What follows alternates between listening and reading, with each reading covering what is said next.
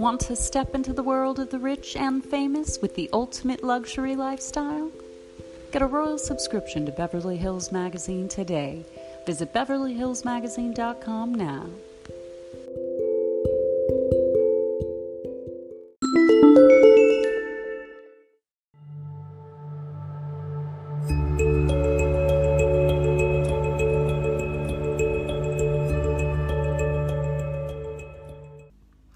Hello, beloved children of God. We are back with Scripture today, reading 1 Peter 1:22.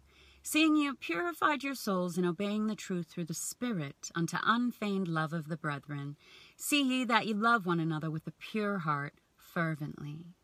Wow. I love how this talks about how we purify our souls by obeying the truth. That's how a man keeps his way pure. Yeah, because it's the pure in heart that shall see God. No sin can enter heaven, you guys. And this also speaks about loving our neighbor as ourselves. This is talking about brotherly love. And I'm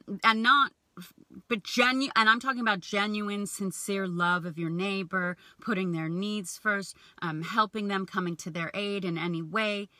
Because the pure in heart shall do this in the love of God. Pray you do.